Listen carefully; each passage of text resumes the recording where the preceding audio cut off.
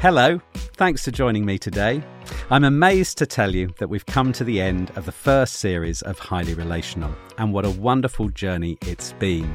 When we started in the middle of July, I had no idea just how much terrific thought leadership there'd be, with so many essential aspects of creating world-class teams in the workplace, along with dozens of practical ideas of how to make a difference with a team, whether it's one you're currently on, one you're leading, or one you're coaching or consulting with. Thanks so much to our guests who gave up their valuable time to be with us.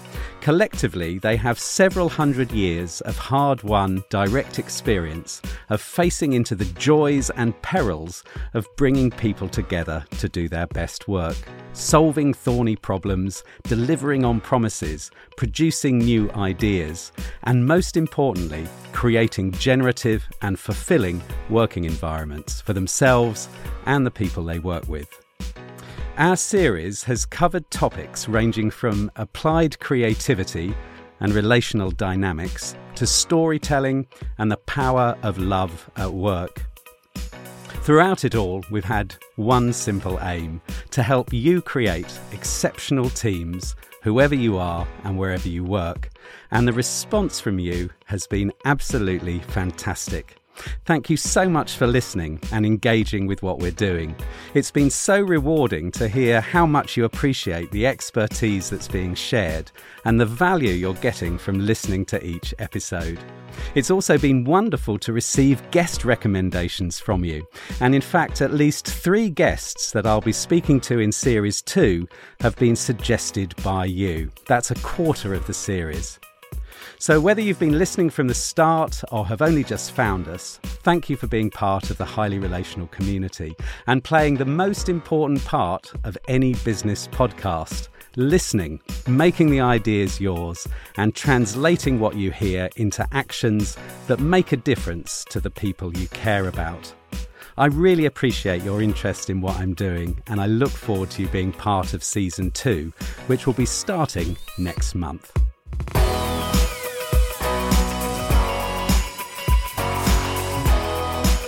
So what's today's programme all about? Well, I wanted to share again with you some reflections about the guests and conversations we've had in the second half of the series. At the halfway point, I did the same, and if you've not heard that first bonus episode, it's well worth a listen. It covers the first 6 shows of the series and explores 2 themes: the considerable value of story in the workplace, and how it helps define us as teams, as well as creating compelling reasons to take action together, and the immense power of embracing the human heart at work, and how without emotional connection, the workplace becomes transactional and superficial to everyone's detriment.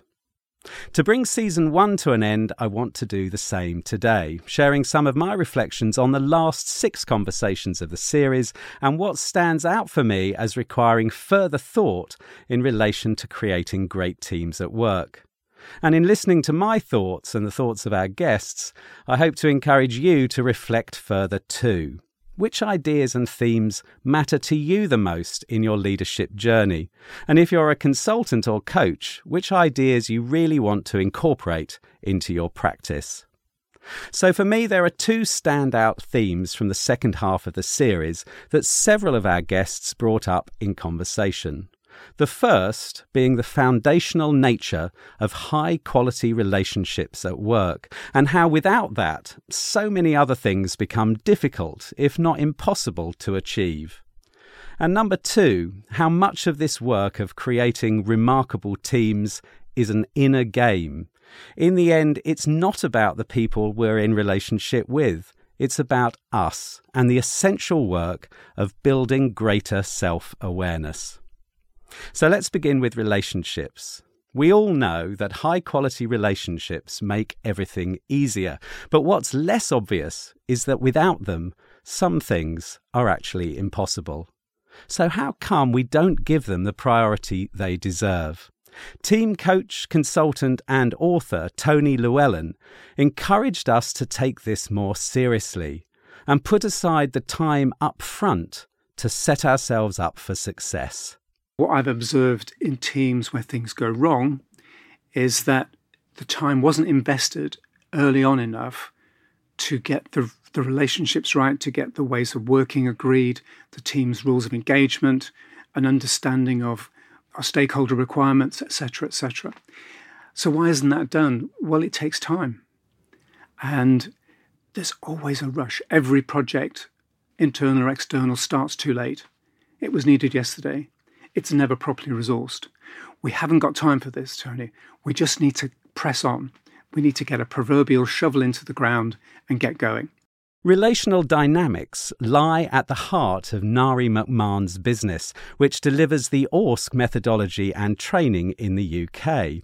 ORSC stands for Organisation and Relationship Systems Coaching, and Nari wanted us to experience how alive and dynamic our interpersonal relationships are, if we're only willing to pay attention. This conversation between you and I is different from all the other conversations we've had. I have a memory of when I first met you, and I have a feeling of how that was. I don't know how it's going to be the next time. I just know right now I am still trying to reconnect to who we were before, but at the same time being in the present moment, because I know that it's different. And so I'm bringing some of the qualities of the past, but I'm also watching how the quality changes because of the conversation we're having. And this was an idea Annie Townend encouraged us to take action on. Annie is a long-time leadership partner and consultant, and when I asked her for the top tip to bring her ideas about collaborative edge to life, here's what she said. I'll go back to the beginning about being present. Ask a question about what it means to be present of oneself in the day. I wouldn't wait for 2 weeks. I would start with yourself as a listener to Highly Relational podcast and think, how present am I? How could I be more present? How could I encourage my team to be more present to each other? What do we what do we need to do that will help us be more present to each other? So that's my first big takeaway from the second half of the series, that whilst work is about productivity and getting stuff done, without paying attention to and creating high-quality personal relationships with the people we work with, it's very hard, if not impossible, to do our best work together and achieve those all-important shared ambitions. So let's move on to my second standout theme. It's very easy to see relationship as being all about the other. It's the other person who we experience as creating the different relationships we have in our lives, both at home and at work. And it's also their foibles and shortcomings that we so easily notice.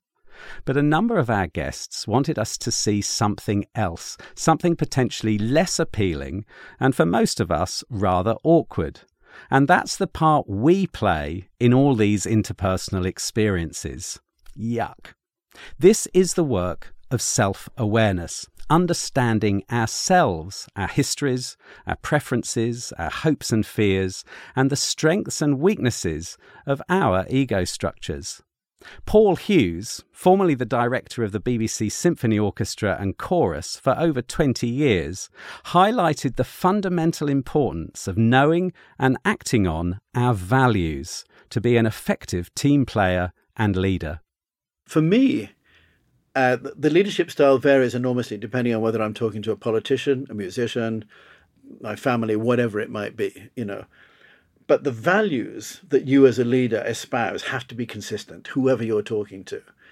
And I think how you are your authentic self in terms of the values, whether that's, transparency, trust, communication, honesty, fairness, loyalty, these are the values that I espouse very highly and have stood me in good stead. But my leadership style varies enormously depending on who I'm talking to, but those values have to be consistent. And without that, you're sending out so many different messages to a team whose values you also want to share. At its heart, this work is about uncovering our beliefs, particularly ones just out of our awareness, that drive so much of what we think and how we act. Creativity expert and author Claire Bridges is the founder of innovation consultancy Now Go Create, and she shared a brilliant formula about our creative potential from mathematician Dr. Ruth Noller.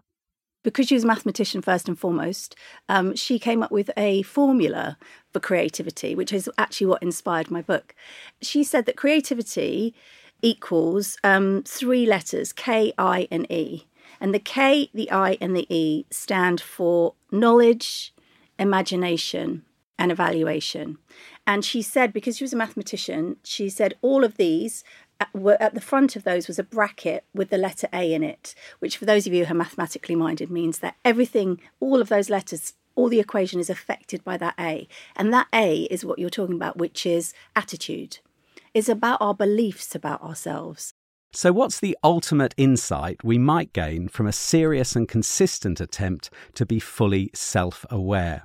Joel Mitchell, Managing Director of Stagecoach South East, offered us the profound insight that we can actually come to know who we really are.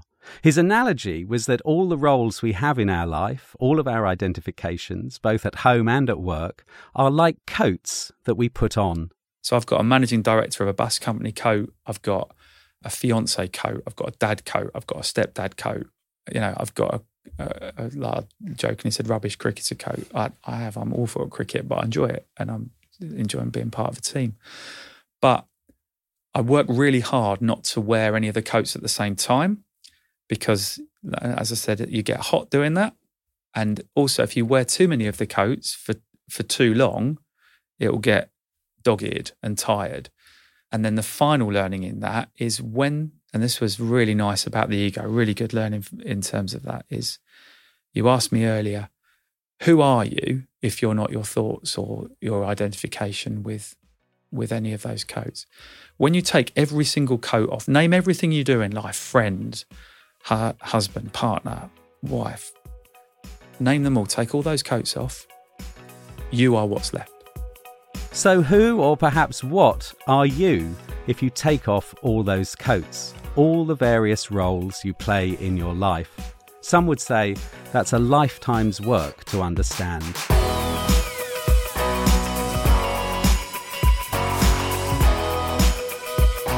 So there you have it, my personal reflections on the second half of our first series of Highly Relational. I hope you found the series inspiring and useful. That's certainly the intention. You may well have heard some of these conversations already, and perhaps now you need to hear 1 or 2 of them again. And if you're new to Highly Relational, I hope your interest has been piqued and you can go and find some gems of expertise and advice that will help you in creating a fantastic team where you work.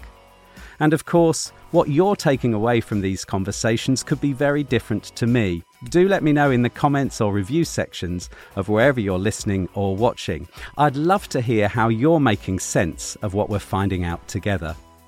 So that's it for today. We're taking a couple of weeks off to get ready for Season 2, which I promise will be just as informative and thought-provoking as Season 1. We've got some terrific guests lined up, and I'm excited to find out what we're going to learn from them.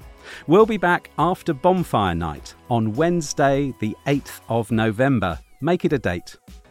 You've been listening to Highly Relational. I'd like to thank today's audio engineer at Brown Bear Audio, Thomas Dalton. Our researcher is Ella Halsell, and the series producer is Ollie Guiu. I'm Robert Diggins. Thanks for listening.